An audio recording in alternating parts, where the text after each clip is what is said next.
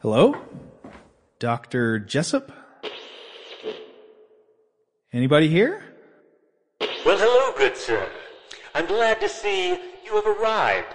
I apologize I can't be there to greet you in person, but please know that I am most appreciative of your attendance. So hard to find good volunteers these days. It's as if every undergraduate with even a bit of backbone has simply vanished in the past 6 months. Uh-huh.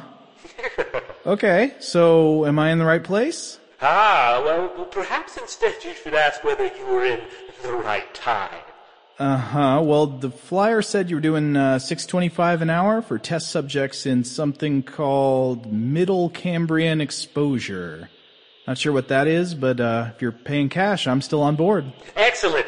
Now tell me, do you have any experience with time displacement? Don't think so. Of course not. And tell me, can you swim? You know, I can, but it's one of those things. I wouldn't say I'm a great swimmer. Well, nobody's perfect. Now, do you see the throbbing lightless vortex in the center of the room there? Well, yeah. Yeah, I do. Excellent. Go to it. All right. Yes, closer. Something doesn't feel right. What's that feeling? What's the matter, my little vertebrate? Haven't you ever wanted to feel 500 million years younger? What is that? Is that an ocean? My God. It's like the whole planet's an ocean. It's full of monsters.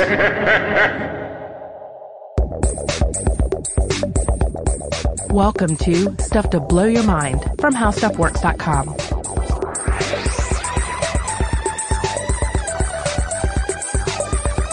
Hey, welcome to Stuff to Blow Your Mind. My name is Robert Lamb. And I'm Joe McCormick. And Robert, that was obviously a reference to some kind of journey we may be taking to the Cambrian period. That's right. Yeah, we had a little cameo by the late, great Anton Jessup. Late? Did he die? I don't know. I mean, there are rumors of his death, but who knows for sure. They always exaggerate those. Well, anyway, today I've got a little story I want to tell to lead us into our topic. Now, obviously, it is October. It's our favorite time of year to talk about monsters. We talk about monsters anyway, but this is the time where we really double down on the monsters. Yeah, we have a clear mandate for monsters. And I got to take a monster science adventure this past month. So this past month, early on one Sunday morning, my wife Rachel and I were in Canada, and we woke up before dawn on this Sunday morning in the town of Golden, British Columbia. That's in Western Canada in the Canadian Rockies. And we had some coffee and bagels, and we filled up our backpacks with a bunch of layers of warm clothes, bottles of water, all that hiking stuff, and we drove along these steep mountainsides to this tiny town called Field in British Columbia. And there we parked beside a gas station, and we waited to meet our guide and the rest of this tour group. So the guide was a paleontologist named David, and the hiking group was mostly French-speaking families, some really lovely people, and some very intelligent children with great questions like, why do animals die? And so we hiked through the town of Field and along this uphill path through the forest up the side of Mount Stephen. And as we went on throughout the day, the trail got steeper and steeper, and we could see through the trees the town we came from was becoming this tiny miniature model in the distance. And then right around midday, we came out of the tree line, and we walked up on this bare plain of flat rocks. And they were pieces of the underlying shale formation that had chipped and broken off, and they'd gathered in this relatively flat part of the mountainside. And on this plain of rocks, you walk around and you pick up these mineral fragments, and they're full of fossils. It's just fossils everywhere. Almost every other rock you find has the shape of an animal from millions of years ago printed into it. You're literally walking on thousands and thousands of fossils. Oh, wow. So you're in this mountainous environment, and David, who, by the way, I'm picturing as the android from Prometheus and Alien Covenant, is guiding you and showing you these prehistoric remnants in the rock. David was not Michael Fassbender, but David was excellent. He was a really, really good guide. And this place we came to where we were walking on fossils, this was the Mount Stephen trilobite beds. It is a graveyard of organisms from the Cambrian period, about 500 million years ago. Now, Mount Stephen is in an area that's home to the Burgess Shale geological formation, which is one of the most important sites of Cambrian period fossils in the world.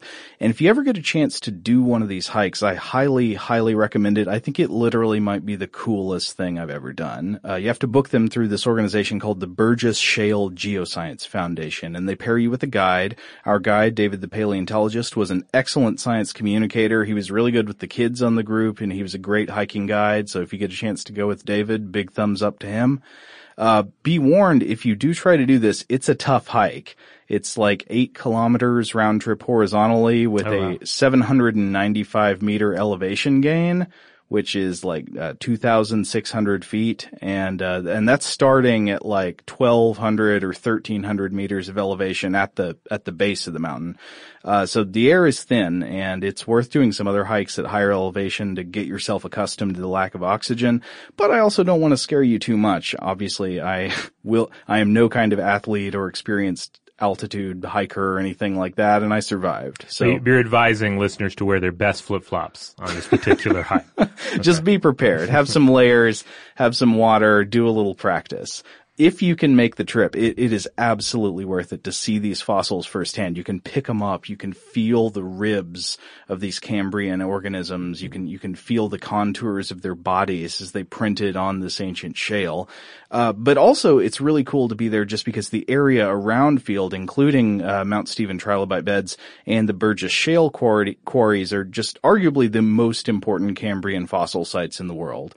They're a geological window into a time stranger, I would argue, than any alien planet in any movie, any book, any video game, any Star Trek episode.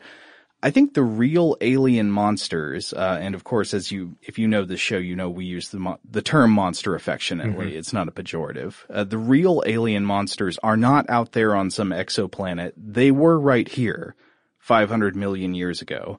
And in this one amazing place, you can sort of crunch through their frozen graveyard, and it's awesome.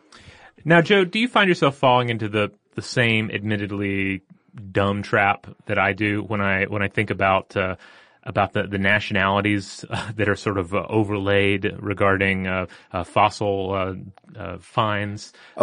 These are Canadian Cambrian monsters, yeah, or something like that. Because I was recently reading to my son about pterosaurs and was reading about Bavarian fossils of pterosaurs, and as silly as it is, I couldn't help but think of Bavarian pterosaurs, thinking about Bavarian prehistoric creatures. They're like wearing lederhosen with the big stein of beer. And it's so unfair. You know, I've done the same thing thinking of Mongolian fossil finds. In our previous episode, we talked about various raptors, I believe. I can't remember if it was the Velociraptor or Deinonychus, but I could not help but then think about them in terms of like human history regarding that area. Right. And then kind of slap myself with for Genghis doing Khan. It. Yeah. Part of his pack. I know exactly what you're talking about. And that does highlight the need to sort of explain how the Cambrian world was so different than our world. Not just that it had different animals in it, but that planet Earth was different then. So when I say it was an alien planet, I mean that quite literally. It's not just that it had different fauna. Yeah. It was a totally different place to live. And so before we get into exploring these monsters of the Cambrian period, these beautiful and bizarre creatures that you couldn't even dream up if you tried, I think we should take a look at the Cambrian period itself and explain what it was like to be Terra 500 million years ago. So the Cambrian period lasted from about 540 to about 485 million years ago. And if you were dropped from today straight into the Cambrian period, you would not recognize planet Earth. The Earth, for one thing, revolved faster than it does now. So days were only about 21 hours long, and there were about 420 of them in a year. Huh. The air would be hot, so the average global surface temperature would have been about 10 degrees Celsius hotter than today. That's a good bit hotter. The atmosphere, while it did have significant free oxygen at this point, was not quite what it is today. It would have felt a little bit thick with carbon dioxide in your lungs. If you happened to see dry land, it would probably look more like the surface of Mars than Earth today, because land-dwelling plants didn't exist yet. It's kind of hard to imagine Earth that way. And without plant roots to hold the soil in place, land surfaces eroded very easily in the wind and the churning water. So, the continents are constantly just kind of burning away into the oceans and being reformed. So to call back to a previous episode we did, this was definitely a world before fire. Oh, yeah. Yeah. Because what would it burn, right? Yeah, I mean, I can't be sure it was totally without fire, but I mean, yeah, obviously not fire on the scale we see of wildfires in forests today, because there was oxygen in the atmosphere at this point. But yeah, what would burn? What would the fuel be? Right. All right, so we have this alien world with just a barren land when visible, and then we have this ocean, this strange ocean. And the Cambrian Earth, that's not a story about land at all. That is a story about ocean. It was the ocean planet at that point. I mean, you could probably make the argument it's the ocean planet right now, but it definitely was then. According to Cambrian Ocean World, Ancient Sea Life of North America by John Foster, the level of the seas rose steadily in this sawtooth rise and fall pattern throughout the Cambrian period. So at the beginning of the period, sea level was actually a little bit lower than it is today. But by the end of the late Cambrian, sea level was about 160 meters or 530 feet higher than it is today. So in today's terms, New York, underwater. Rome, underwater. Paris, underwater. Baghdad, underwater. Even parts of Moscow, underwater. Oh, wow. And the high sea level in the Cambrian led to flooding of about 40% of the area of Earth's continental masses. Compare that to today, where only about 5% of that continental area is covered in water. So most of our planet's dry landmass was gathered together closer to the South Pole, and the continent that became North America was then called Laurentia, not then called by people who lived then, but people today called that continent then Laurentia. And you sort of have to imagine North America turned sideways, mostly flooded, straddling the equator. Also adding to the alien quality, in the Cambrian, astronomy would have been a little bit different. So the moon was more than 20,000 kilometers closer to Earth then, meaning that its gravity was stronger, meaning the high and low tides on Earth were higher and lower. Ah, okay. My son was just talking to me the other day about the size of the moon in prehistoric times. Oh, yeah? Yeah. Like he knew that the moon was bigger in prehistoric times? Yeah, and knows that it will be smaller in future times. Did he intuit that, or did he find that out somewhere? He consumes a lot of like Dinosaur Train, and he really likes this podcast, Wow in the World. It's a great science podcast for kids. So, and then we talk to him a lot about science. Man, I wish I was that cool when I was a kid. I probably just would have told you about like which Ninja Turtle was bigger in prehistoric times. Yeah, so far Ninja Turtles will probably come in and wash it all away. So, yeah. But for now, he's really, really into the science. Like an alien ocean driving away the continents. Okay, so if we looked under that ancient ocean, that's where the real craziness comes in, because we would find this vast realm of gorgeous, terrifying, surreal monsters that would look completely unlike the kind of Earth life we're familiar with today. Because the Cambrian period is the geologic layer where we see evidence of one of the most fascinating and mysterious events in the history of life on Earth, known as the Cambrian explosion. So, explosion. What exploded? Was this like a bunch of volcanoes or something? No, the Cambrian explosion is a story about biodiversity. So, Robert, how old is the Earth? Oh, it's 4.5 billion years old? Yeah, that's the general astronomical idea. Mm-hmm. So 4.5 billion years old, we've had this planet roughly. And we know there's been single-celled life on the planet for at least maybe 3.5 billion years or so, based on fossil traces left behind by these organisms. And new findings keep pushing the debatable frontier of earliest life farther and farther back into the darkness of Earth time. One example I just came across the other day. Just earlier this year, in March 2017, there was an article published in Nature arguing that apparent microbe fossils in the Nouveau-Agatuk belt in Quebec are about 3.8 billion and possibly 4.3 billion years old, somewhere in that range. And these single-celled life forms would have been surviving around hydrothermal vents and had this biochemistry based on eating and excreting iron. That's pretty rough and tumble. That's like a comic book villain, right? Yeah, the Iron Eater. And the crazy thing is that if these findings are correct, life on Earth would have began within just a few 100 million years of the planet first accreting together in space. It's kind of hard to believe. But whether life on Earth began like 4.2 billion years ago or more recently, we know that for a long, long time, life on Earth wasn't becoming much more complex, right? There was no serious multicellular life, so no animals, no fish and reptiles, no birds, no plants, no mushrooms, just microbial organisms like bacteria and archaea floating around in the oceans, forming mats and films, and occasionally building these giant mineral brains in the surf called stromatolites. So this would be, if this were a science fiction film, this would be the least cinematic alien life form encounter, unless it made people horribly sick, obviously, or possess them. Biofilm planet. Yeah. Yeah, the planet of slime. Yeah, this would be the episode of Star Trek that does not make it to the series. Yeah, and that's, that would have been the story of Earth for most of Earth's history, not having any kind of interesting animals or anything like that. Not to say that microbes aren't interesting in themselves, but maybe less interesting to look at. It would have been Slime Planet. Yeah, generally this is the stuff that occupies 1, maybe 2 pages of a large prehistoric life book. Yeah. Before you get on to the more exciting things, the things that children can imagine fighting each other. But it's most of the life that's ever happened here. And then, billions of years later, at the beginning of the Cambrian period, something happens very suddenly. Loads of insane animals show up. And when I say suddenly, I have to qualify that. That's suddenly from a geological point of view, which in reality means it took millions of years, about 540 million years ago to about 500 million years ago. But that's still pretty sudden compared to the age of the Earth. And this geologically rapid spike in animal diversity delivers creatures with bilateral symmetry, with large bodies, with eyes, with legs, with shells, with segmented body parts.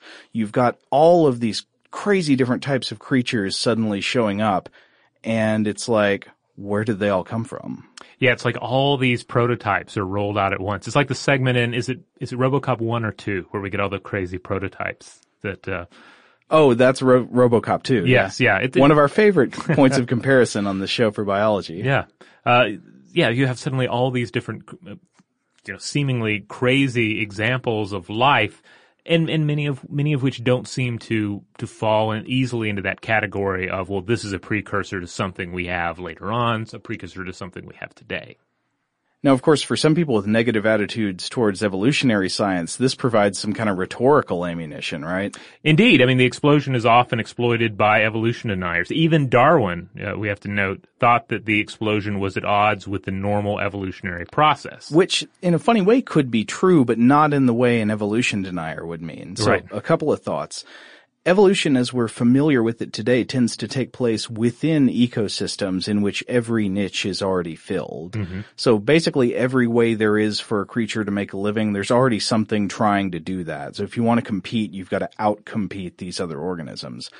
The global ocean of the Cambrian, on the other hand, represented a world in which it seems like there was still tremendous ecological opportunity to occupy, like there was territory in the ecology that didn't have any existing competition. So it was a time in which an animal could start doing something to eat or to otherwise survive, and no other species was already doing that thing. There was just sort of like free land to grab. Yeah, land grab, call the frontier, except without other organisms already occupying it.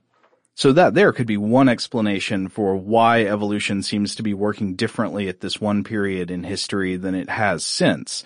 But also, the young Earth creationist who exploits ongoing debates in biology to sort of resort to the supernatural, they're employing a fallacy in rhetoric known as the argument from ignorance fallacy, which means like, I don't know what caused something, therefore the cause is right. X. Example, you don't know who committed the Jack the Ripper murders, therefore it was interdimensional Sasquatches. Now, the version employed here, of course, says you can't all agree, we don't know on what caused the sudden or geologically sudden biodiversity of the Cambrian explosion, therefore the cause is supernatural. Now, this line of thinking obviously doesn't get you anywhere once you examine it, but the disagreement and debate over the cause is a fascinating, outstanding question, and it's something I think we want to entertain a few answers to today. Now, some of the hypotheses are primarily environmental and chemical, right? So some scientists have proposed that the cause of the Cambrian explosion could be a rise in the content of oxygen in the atmosphere, which leads to an increase in the level of dissolved oxygen in the oceans. Now, of course, remember that Earth's original atmosphere did not have free oxygen, right? That was added to the atmosphere gradually as a waste product of photosynthesis. So you have all these microbes out there, and they're eating the sunlight, and then they're geoengineering the atmosphere with their waste products, which included oxygen. This is the gradual natural terraforming of our world. Yeah, the microbial terraforming of Earth, which absolutely did happen in the past, and that's where we get our oxygen. Now, when you think about it, large, fast-moving animals need lots of oxygen to feed their energy-hungry tissues. Like, think of the way that when you move your muscles a lot, your body starts greedily gulping down more and more air. In the same way, if you think about these organisms in the past, suddenly you wanted to have organisms with large bodies, they would have needed access to oxygen. So maybe when that oxygen became available, suddenly you could build these big, fast-moving bodies and you get all this animal biodiversity. Okay, so previously the oxygen economy would not support this kind of growth. Right, but the idea is then it would. Mm-hmm. So did a sudden increase in oxygen drive the explosion? Well, some recent studies have cast doubt on this hypothesis, including one published in Nature in 2015 by Sperling et al., and it basically did not find evidence of a significant increase of oxygen in ocean water at the beginning of the Cambrian. So evidence shows that if there was an increase in oxygen at the Cambrian transition, it was kind of a small one. All right, well, what else do we have? Well, other hypotheses are more biological and ecological. Like, what if there was one type of biological innovation, some new way for animals to make a living, or new thing animals could do that rapidly accelerated competition within ecosystems, which would speed up natural selection and cause new species to form much more rapidly? How about the example of sight? Oh, yeah, this is a big one. Yeah, so previous animals, they might have had some kind of photosensitive spots or receptors that would have allowed them to, for example, move toward the sunlight. But the Cambrian is the first period in history where we have evidence of complex sight organs, eyes. It's the age of organisms with compound eyes. So imagine how much adaptive pressure would be put on you if you lived in a world where all creatures were basically blind, and then suddenly some of your competitors could see. Yeah, this is a crazy thing to try to imagine. But yeah, just think of sight coming online in a world and all the additional stuff that this entails. Suddenly, pigmentation begins to matter. Yeah. I mean, it's hard to even apply. One is tempted to apply this to human arms race, which is often an apt comparison. But I mean, what can we even look to in human technology and human weapon systems? I mean, I was thinking maybe you could apply it. You can compare it to flight and say that, well, once human technology allowed us to take to the air, that created an entire new theater of war, and then also changed the existing theaters of war. And I think you could make that comparison pretty well. Like, flight changed the nature of warfare forever. Mm-hmm. Like, suddenly just having lots of ground troops didn't matter a whole lot. Right, but this seems more extensive than that. It's like it's the opening of another dimension of competition in a way. Yeah, and you think so. You mentioned pigmentation. Mm-hmm. Suddenly, the colors you are matter, like blending in matters. But also think about the way it would make movement matter. Mm-hmm. It would make the shapes of bodies matter. It would just completely change all the dynamics of how creatures interacted with one another. Yeah, not only prey-predator interactions, but of course just interspecies communication, and as well as mating, etc. Yeah. I mean, everything changes because of this. Yeah. So we'll come back to look at more of these answers to this question throughout the episode, but I think we should take our first break, and then when we come back, we will look at one of the first major inhabitants of our Cambrian monster house. All right, we're back. So as we roll through these, I also want everyone to think of potential Halloween costume ideas. Oh, because I think we have some wonderful prehistoric monsters here that I think our more inventive listeners might be able to turn into a mask or a full body costume. Okay, so I want you Starship Troopers fans out there to get a little bit excited about Stonebug Planet. Okay, fans of the book or the movie? Well, I mean, they both got bugs. That's true. Okay, so in 1886, there's a Canadian geologist by the name of Richard McConnell, and he's visiting the town of Field, the same town I went to when I began the walk up Mount Stephen, Field, British Columbia, where some railroad workers told him they had found something creepy on the slopes of nearby Mount Stephen. They were these things that they called, quote, stone bugs. And these were, in fact, trilobites, the best-known inhabitants of the Cambrian oceans. Now, trilobites are not a single species, but they're a class of extinct animals from the phylum Arthropoda, and so that would be the same phylum that includes, for example, insects and crustaceans. Lobsters are arthropods, insects and spiders are arthropods, these exoskeleton creatures. Now, trilobites were an enormously successful form of life, beginning in the Cambrian and surviving for about 300 million years until they were wiped out about 250 million years ago in the Permian-Triassic extinction event, also known as the Great Dying, which was the biggest mass extinction in the history of planet Earth. About 95% of all marine species went extinct. It's kind of hard to imagine. Yeah. But until then, trilobites were sort of like the insects of today, just this enormously successful type of creature found everywhere. They were a swarm upon the face of the deep, or as I kind of want to think of them as the infinity bugs. Ha, I like it. So the trilobite body structure kind of resembles like a roly-poly or a pill bug, maybe crossed with a horseshoe crab. It's got these articulated segments lining its back. And if you look at it from the top down, you'll see this flat, hard shell made of a matrix of tiny calcite needles. And if you look at it on the vulnerable underside, you'll see the legs and the gills and the mouth. And actually it does kind of look like a roly-poly or a pill bug on the underside too, if you ever see them. Yeah, I have to say the trilobite of all the creatures we're going to discuss today, well, first of all, it's the most famous, I think. So most of you have probably seen images of it before. Mm-hmm. But it also does look a lot more like existing creatures. It doesn't. If you didn't know better, you could easily see an image of this and think that it could be something living today. Yeah, I think the creepiness of the trilobite world comes not from seeing their body plans, because you can see stuff that looks kind of like them, like you say. It's just how many of them there were, and thinking of this being one of the dominant body plans on the planet. Yeah. Or the dominant body plan on the planet. And if you're still drawing a blank as to what this looks like, I'm going to include images of all the species that we're discussing here on the landing page for this episode at stufftoblowyourmind.com. All right, so we've had a look at the creature's legs. Mm-hmm. Let's turn this puppy around.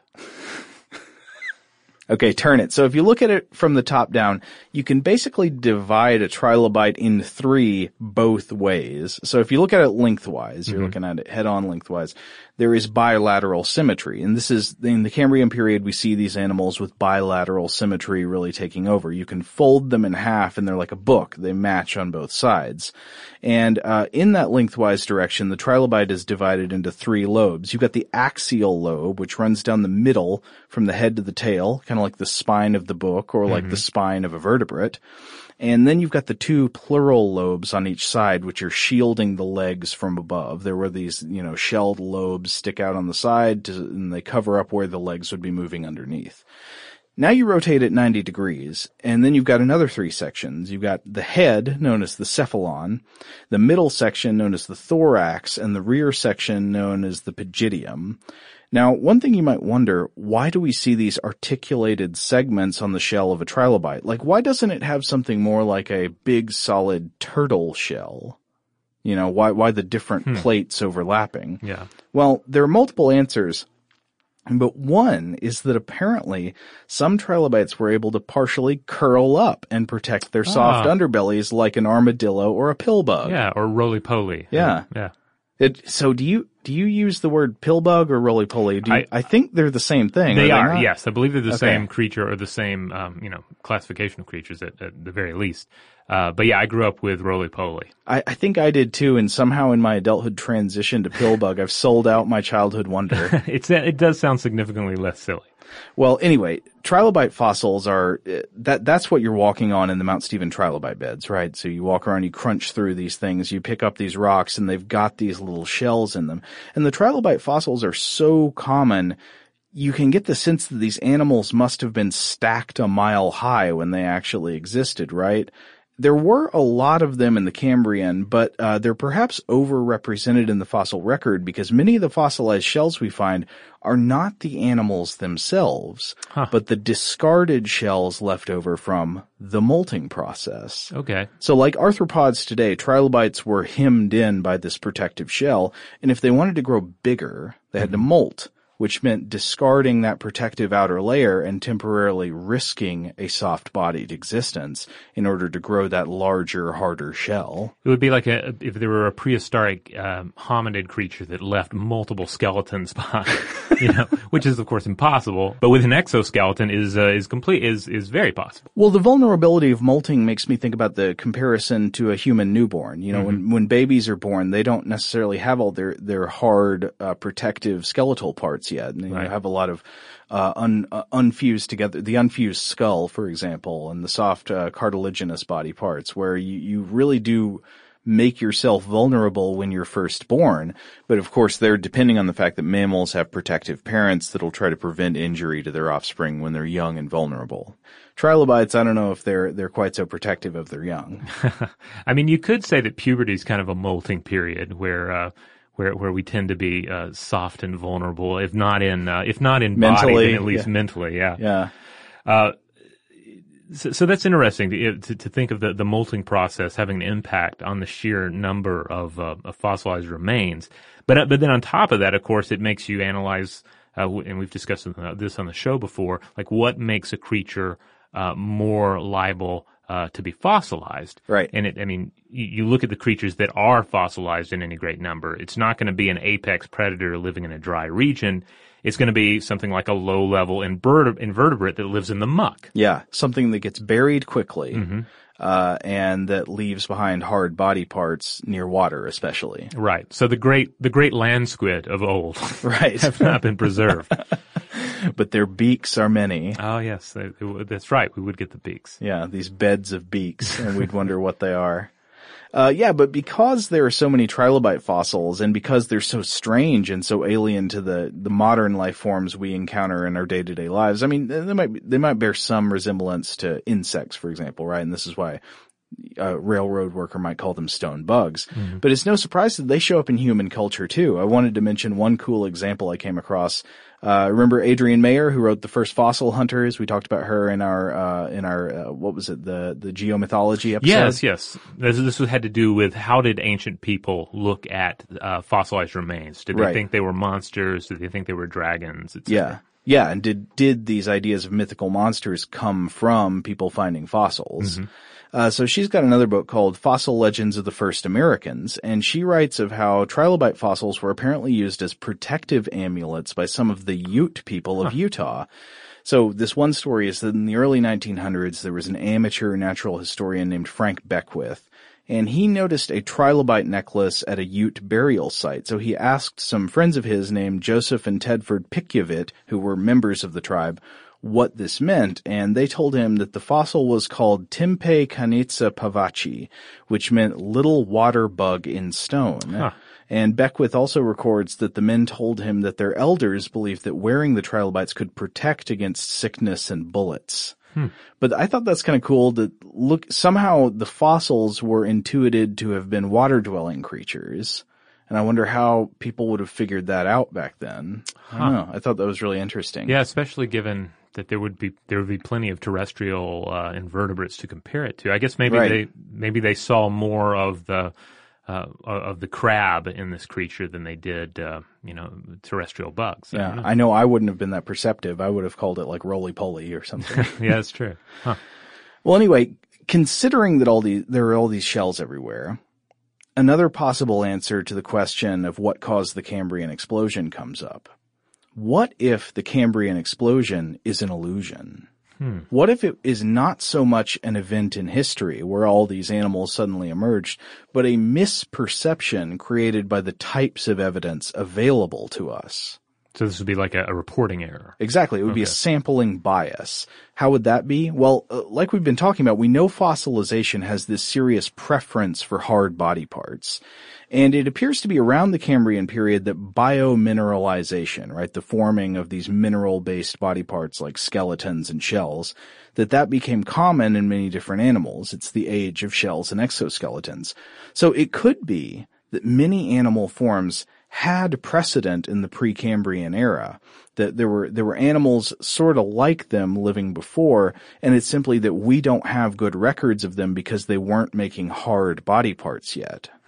Okay, so this makes sense. So it's not that just suddenly there are all these creatures around with their hard shells. There were plenty of creatures around beforehand. It's just those were not preserved. Those are not as present in the fossil record. Right, because they didn't have the hard shells. Right. Yeah.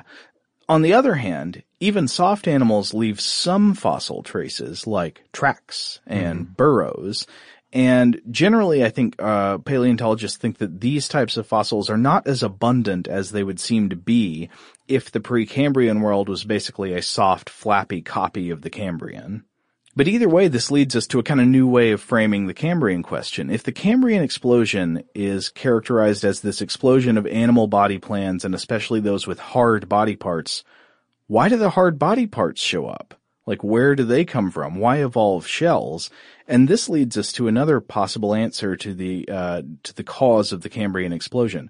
What if it was caused by a biological innovation like predation? Oh, so you have all of these creatures that have evolved, and then suddenly they realize, hey, we can just eat each other. Right. I can just eat these guys. Why should I compete for the same meal when I can make them my meal, and then I'm essentially eating what they already ate? Right. Why would I waste my time filter feeding when I can just eat Ted over here?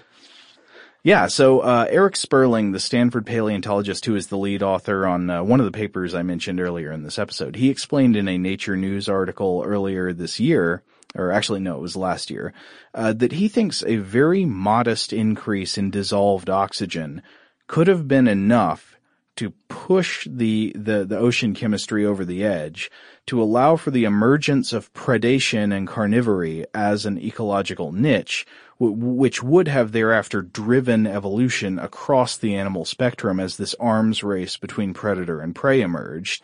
In a world of predators, you need shells and you need to be able to move. Okay. Yeah. All right. Well, this sounds plausible. And there's some evidence that this is what was happening. Here's an odd fact. Sometimes trilobite fossils are missing chunks. Not because the fossils have been damaged, but apparently because the animals were. One example, a specimen of the trilobite olenoides found in Walcott's quarry at the Burgess Shale has this distinct W shape missing from its left side, as if something took this kind of two-fanged bite out of it. So in this alien ocean, and you have to imagine me in the voice of Ripley in Aliens, who's laying the eggs, what's taking the bites? Out of these trilobites. Maybe it's less dramatic if you put it that way. But yeah, there's got to be something else out there, some sort of predator that is chomping down on these guys. And this leads us to the second monster in our Cambrian monster house, the weird shrimp. All right, hold that thought because we're going to take a quick break, and when we come back, we will get to know the weird shrimp, which is truly, unless you're already, super familiar with this time period, I would say it's the first really alien creature of the Cambrian period. All right, we're back. Okay, so in 1892, a British-Canadian paleontologist named Joseph Frederick Whitteaves was trying to figure out how to classify some odd Cambrian fossils that looked like headless shrimp shells. Mm-hmm. You can look up pictures of these online, but you could see these 500 million year old imprints of these clawed tails and bodies, but the heads were always missing. Yeah, they basically look like entrees. Yeah. Yeah. Yeah, it's like somebody pulled the head off the shrimp and served it to you in a little cocktail glass. Yeah. Now, he named the organism Anomalocaris, which means weird shrimp, or strange shrimp, or odd shrimp, however you prefer. Meanwhile, Burgess Shale pioneer Charles Walcott, who is the guy who the Walcott's Quarry at the Burgess Shale was named after, he collected and described a fossil of a different animal. These preserved remains only showed a large, disembodied mouth, a thick, muscular ring shape surrounded by a circle of jagged teeth facing inward. And Walcott believed this mouth to be the remains of a jellyfish that he named Peytoia. All right, so this would be the mouth of an otherwise soft creature. That was his argument, and all we have left is the mouth. Right. And it wasn't until many decades later that researchers Harry Whittington and Derek Briggs figured out that these two weird, anomalous animals were weird and anomalous because they were different parts of the same creature. Ooh. A huge Cambrian predator that retained the name of Anomalocaris. The weird shrimp were actually a pair of clawed appendages, basically mouth tentacles, for snatching up prey and shoving it into the mouth parts. And the mouth parts were the toothy ring which had previously been identified as Peytoia.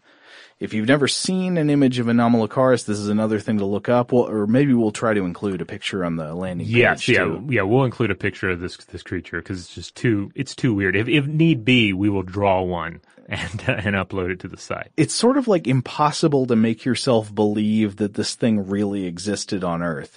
But I've seen the fossils now. And so the reason these disembodied parts were originally misidentified was a common problem in paleontology. As we've mentioned several times now, fossilization is strongly biased toward hard body parts like shells and bones.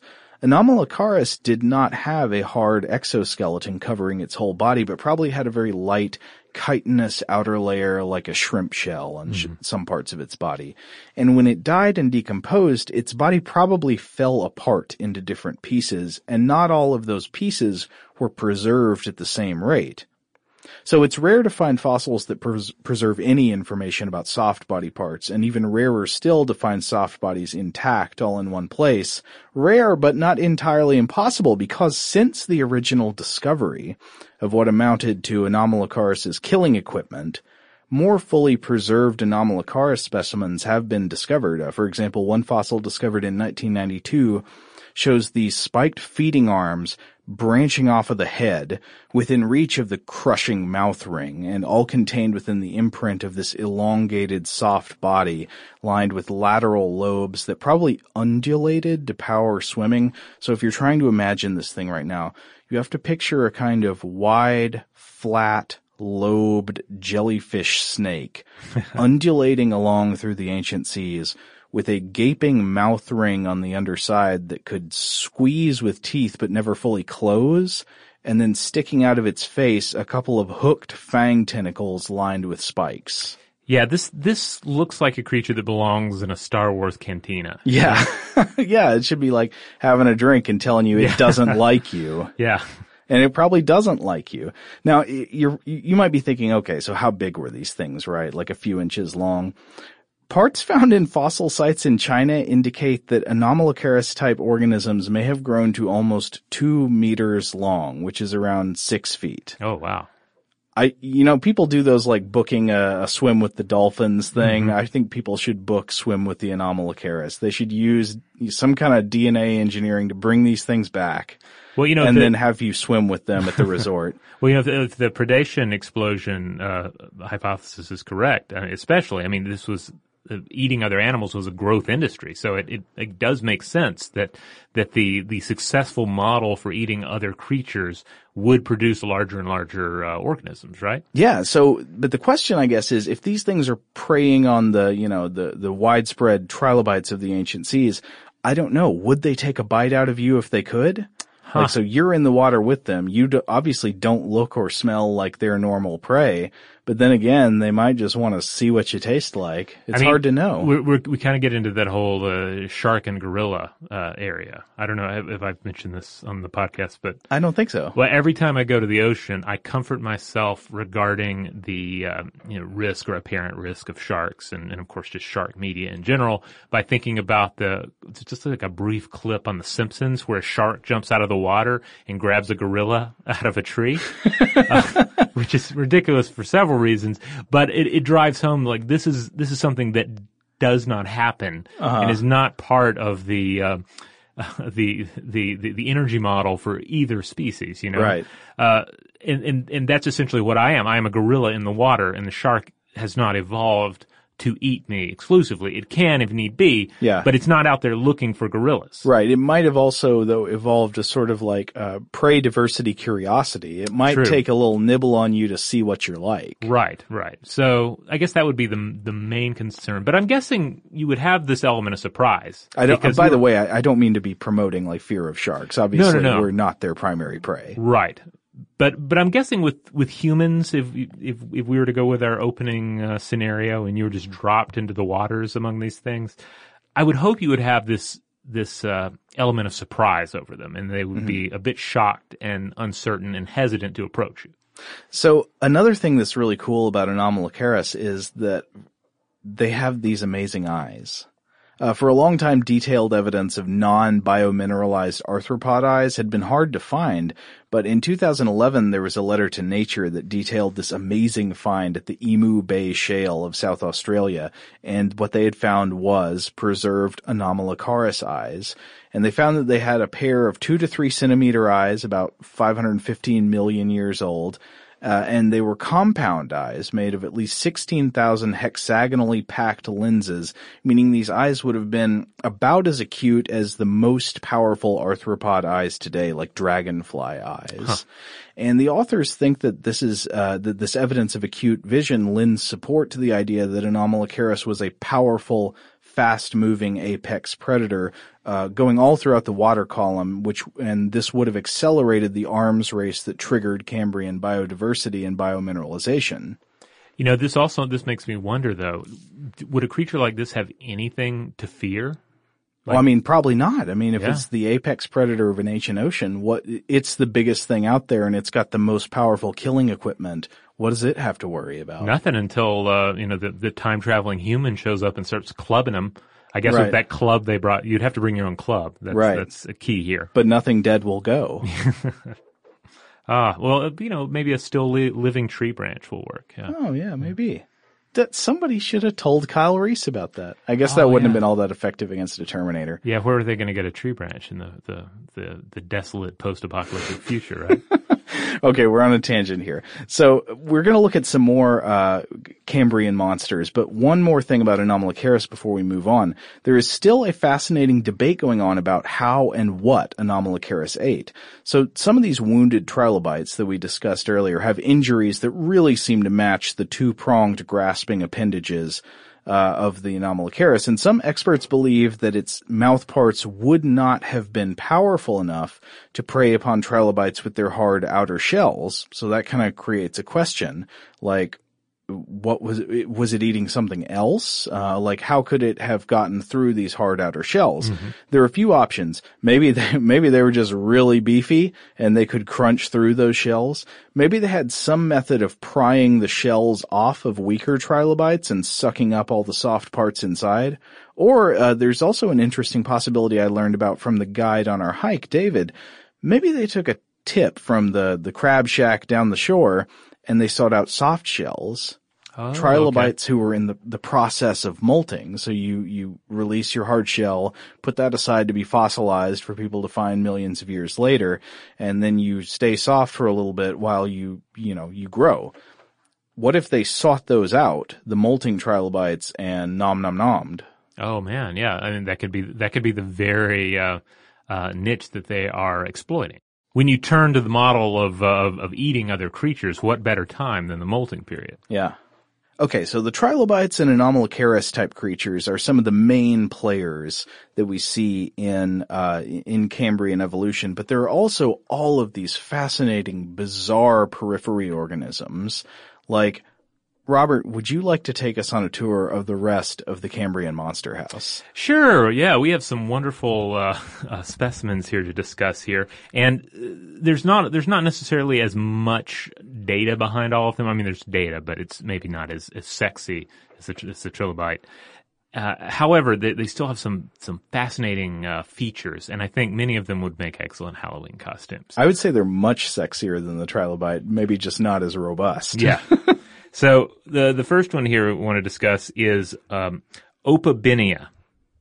I've often called the stalk-eyed vacuum Cenobite. That's a good description.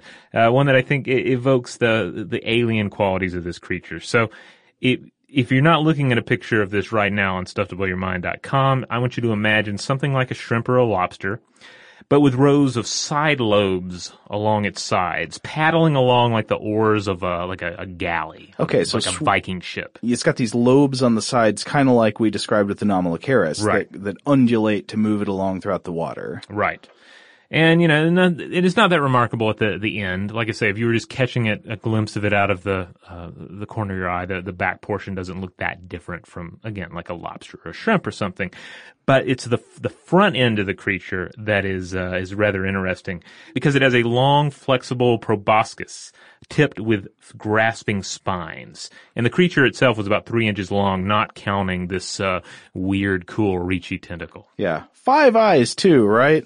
5 eyes on stalks. Yes, 5 eyes just staring right at you. On stalks. Yeah. It's like, they put them on stalks. It's like just to mess with us. Yeah, and I think this all sounds very Lovecraftian, but according to the Smithsonian National Museum of Natural History, a reconstructed image of the creature resulted in laughter at a 1972 scientific meeting. So instead of looking at this thing and thinking, oh, well, this sounds horrific. It's like got this reaching arm that is up to no good with its spikes on the end. But apparently when it was first presented, other scientists laughed at the prospect of something this ridiculous looking. So you have to think, so it's got this reaching appendage that's sort of like its mouth appendage thing. Mm-hmm. So what, sort of like an anteater, I guess, but it's obviously not a vertebrate, not a mammal. Yeah, the idea here is that this would have haunted the soft seabed, and it would have reached into sand burrows with this spike terminating wriggly arm to grab delicious worms. Mm. And I actually have a quote here. This is from H.B. Whittington from the enigmatic animal Opabinia regalis, Middle Cambrian, Burgess Shale, British Columbia. This was presented to the Royal Society B.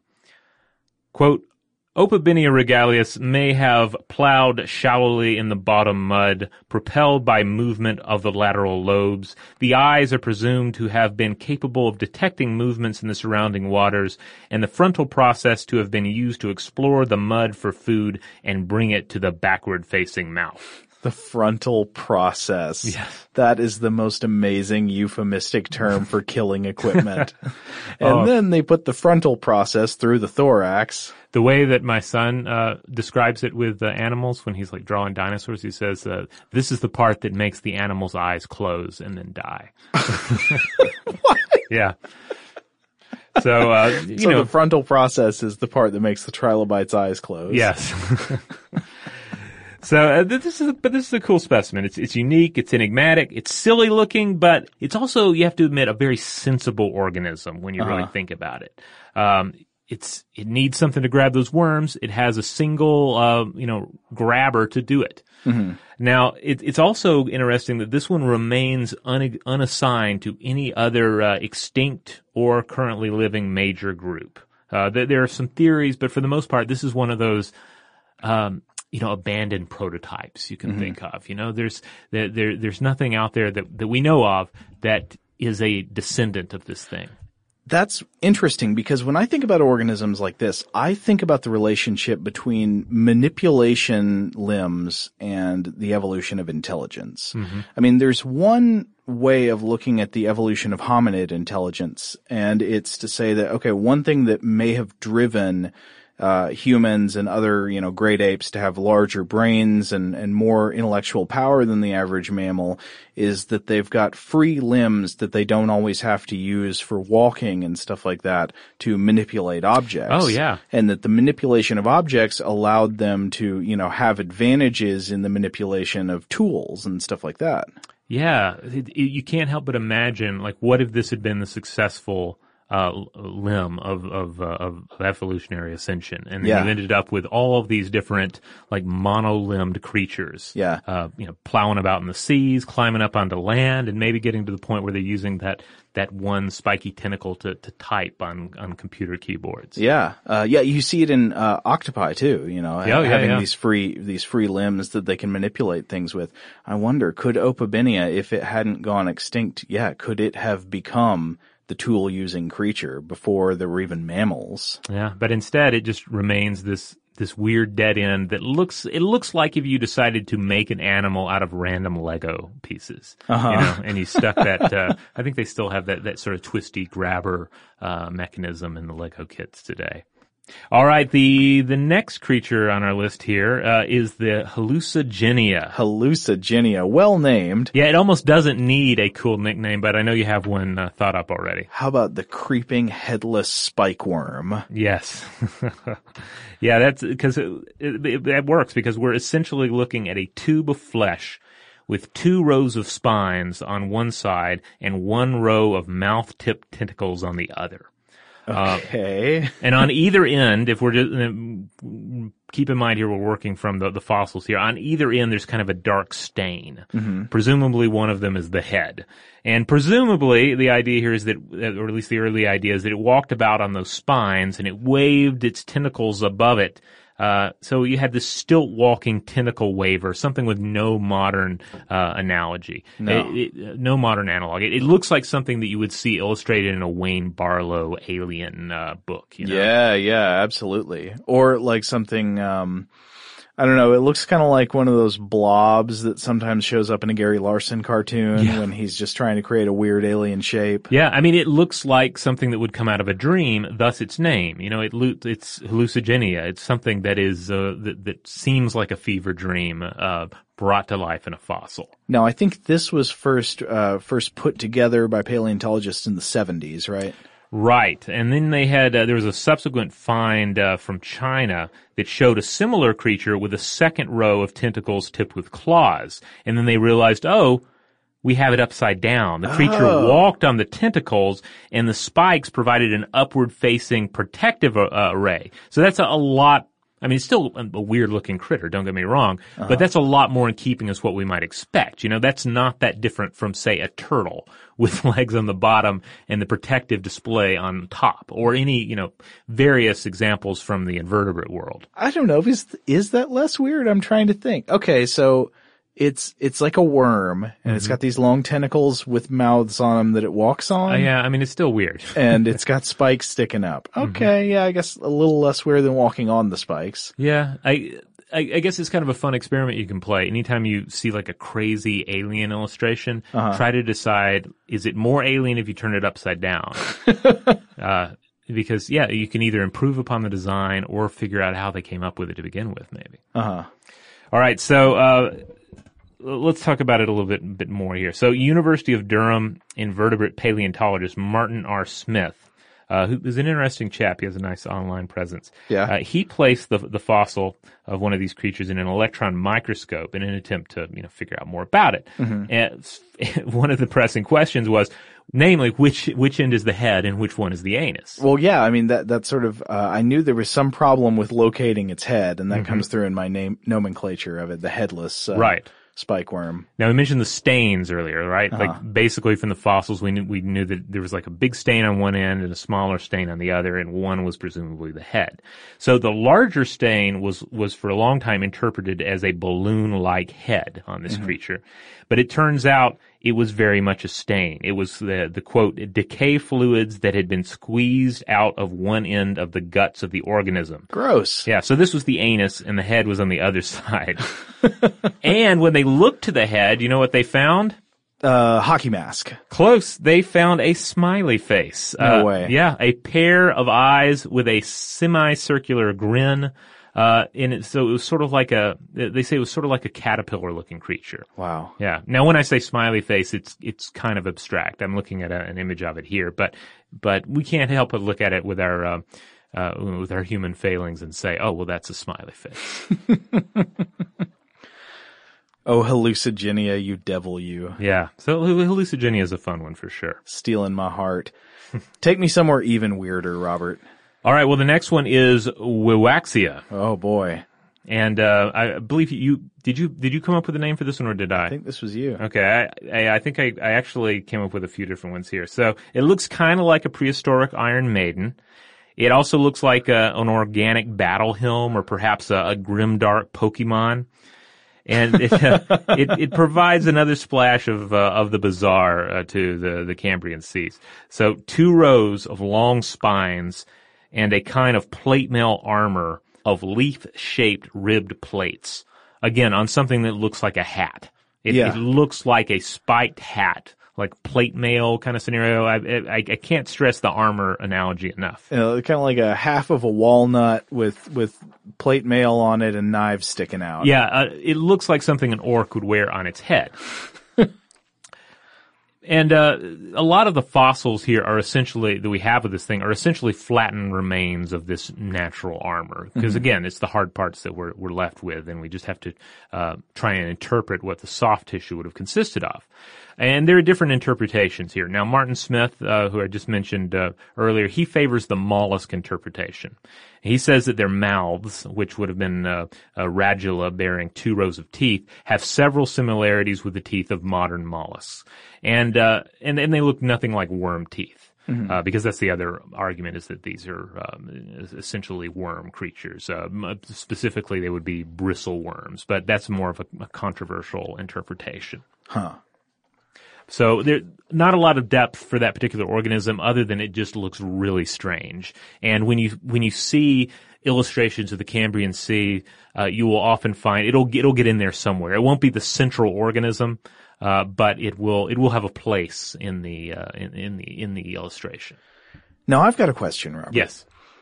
Among this ancient Cambrian monster house, this sea full of bizarre alien creatures, we have to imagine that modern day life forms can trace their roots back to organisms that inhabited these oceans, especially when you think about very successful modern phyla like vertebrates. Yeah, because the whole idea here is not that like everything dies off and life begins anew. Some of these models would have descendants alive today, albeit rather different to organisms. Right. And we have just such a case with Pikaia. Though it's a controversial example, right? Yes, yeah. This is not set in stone, though the fossils, of course, are. Yeah, you referred to this as the ancestor fish slug, or a potential ancestor. So if you're not looking at an image of this creature, imagine a sea slug that swims like a modern fish, and you've got a clear vision of Pikaia. Or at least as clear a vision as anyone. The crazy thing about it is that scientists point to its notochord, a precursor to the spinal cord, and also a key aspect of this creature's swimming mechanics, as a reason that it could just be an ancestor of all vertebrates, including humans. But we're also throwing a curve in all this because it has a 2-lobed head. Oh, that doesn't sound like any vertebrates I've ever heard of. Yeah, scientists remain split on this. Now, a 1999 discovery of a primitive fish in the Lower Cambrian also suggests that it and Pikaia had an even more ancient common ancestor. Okay, so it might be that this thing wasn't a direct ancestor of existing vertebrates, but that it might have been an offshoot of whatever was a direct ancestor of living vertebrates. Right.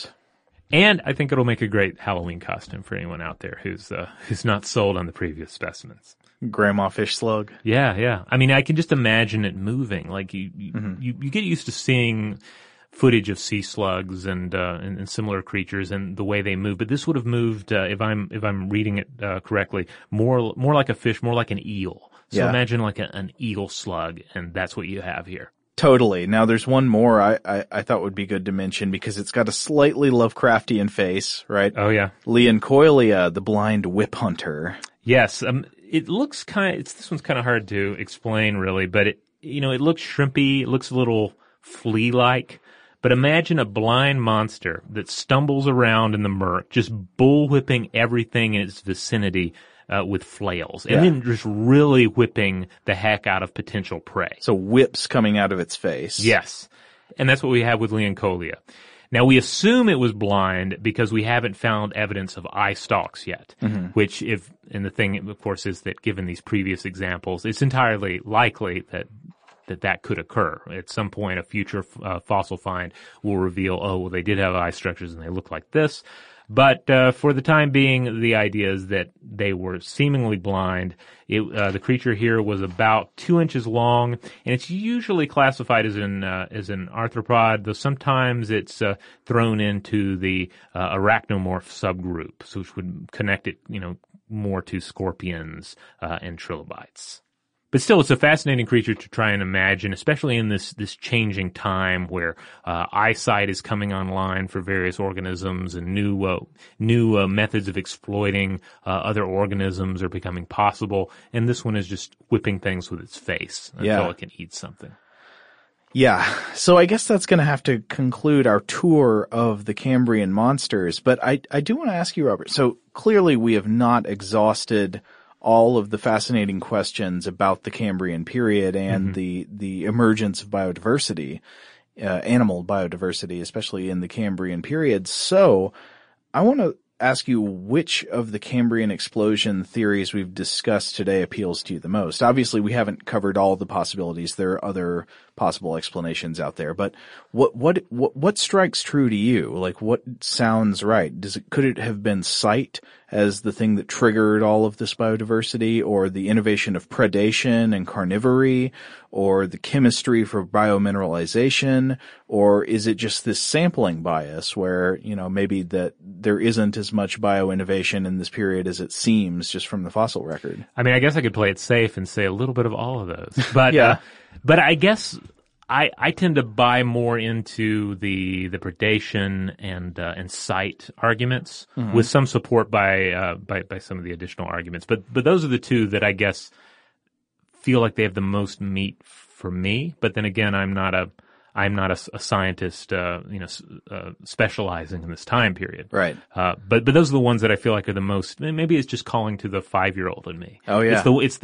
It's the explanation that involves, creatures warring with each other and battling each other, and therefore that's the one that I can imagine. Yeah, it's hard to resist. Now, I think I read at some point that one of the arguments against, the sight hypothesis is just that sight doesn't generally matter in the water, and especially in the deep water, as much as it does on land. I mean, not that it doesn't matter at all, it does, but that, things like smell and hearing and stuff like that are more useful in the ocean. But yeah, I don't know. I'm not sure which I'm most convinced by. The predation one seems very interesting to me, that if animals weren't really capitalizing on getting their energy from other more large-sized animals before, and suddenly they started doing that could be, a game changer. It's also kind of an original sin type scenario too. It feels very mythic, right? Like that the first creature to figure out that it can prey on its fellow organisms. And how does that occur? Like, obviously it's not just a situation of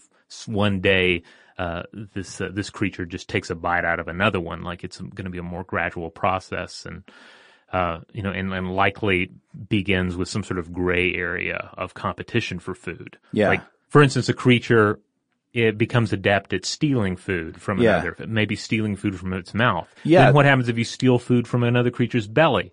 Yeah, yeah. I mean, that is the difficulty of this hypothesis, is you have to imagine what's the process that gets you there by gradual evolutionary change. Right. Even if it's geologically rapid, it still would have been gradual in biological terms.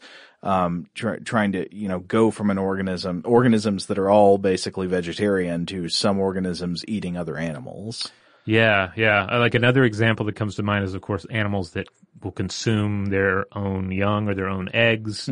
We've talked about, so the parental cannibalism to sort of reabsorb, essentially lost energy. Yeah. And how that could seemingly be an avenue into the, into predation. Yeah. Because if you're absorbing your own biomatter back into yourself, then it becomes less of a leap to absorb the biomatter of another. I can also see a scavenging to predation route, that maybe the gradual changes that allow you to better and better extract nutrition from dead animals that you find on the bottom of the ocean could eventually become useful in killing live animals. Right.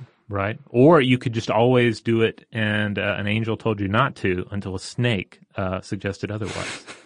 Just another possibility. That could be it. Well, Robert, I don't get the feeling that we're done with the Cambrian period. I think we may come back here in the future to explore some other scientific issues, and there may be other things to discuss with the Burgess Shale as well. Yeah, and in general, I'd love to do some more episodes in the future regarding prehistoric creatures. I feel like this is something we come back to time and time again. Well, at least on a bi-monthly kind of pattern.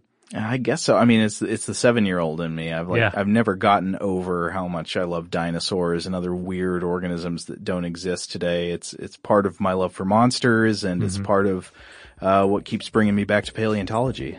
All right, well, we'll leave it at that. But in the meantime, definitely check out StuffToBlowYourMind.com. I'll check out the landing page for this episode because, again, I'm going to try to include images, illustrations of fossil representations, whatever I can find for each of the organisms presented here so you can have some additional visual idea of what we're talking about. And I'll include links back to some of our other episodes that have dealt with prehistoric organisms. And if you want to get in touch with us directly with feedback about this episode or any other, or to suggest a future episode topic, you can always email us at blowthemind@howstuffworks.com.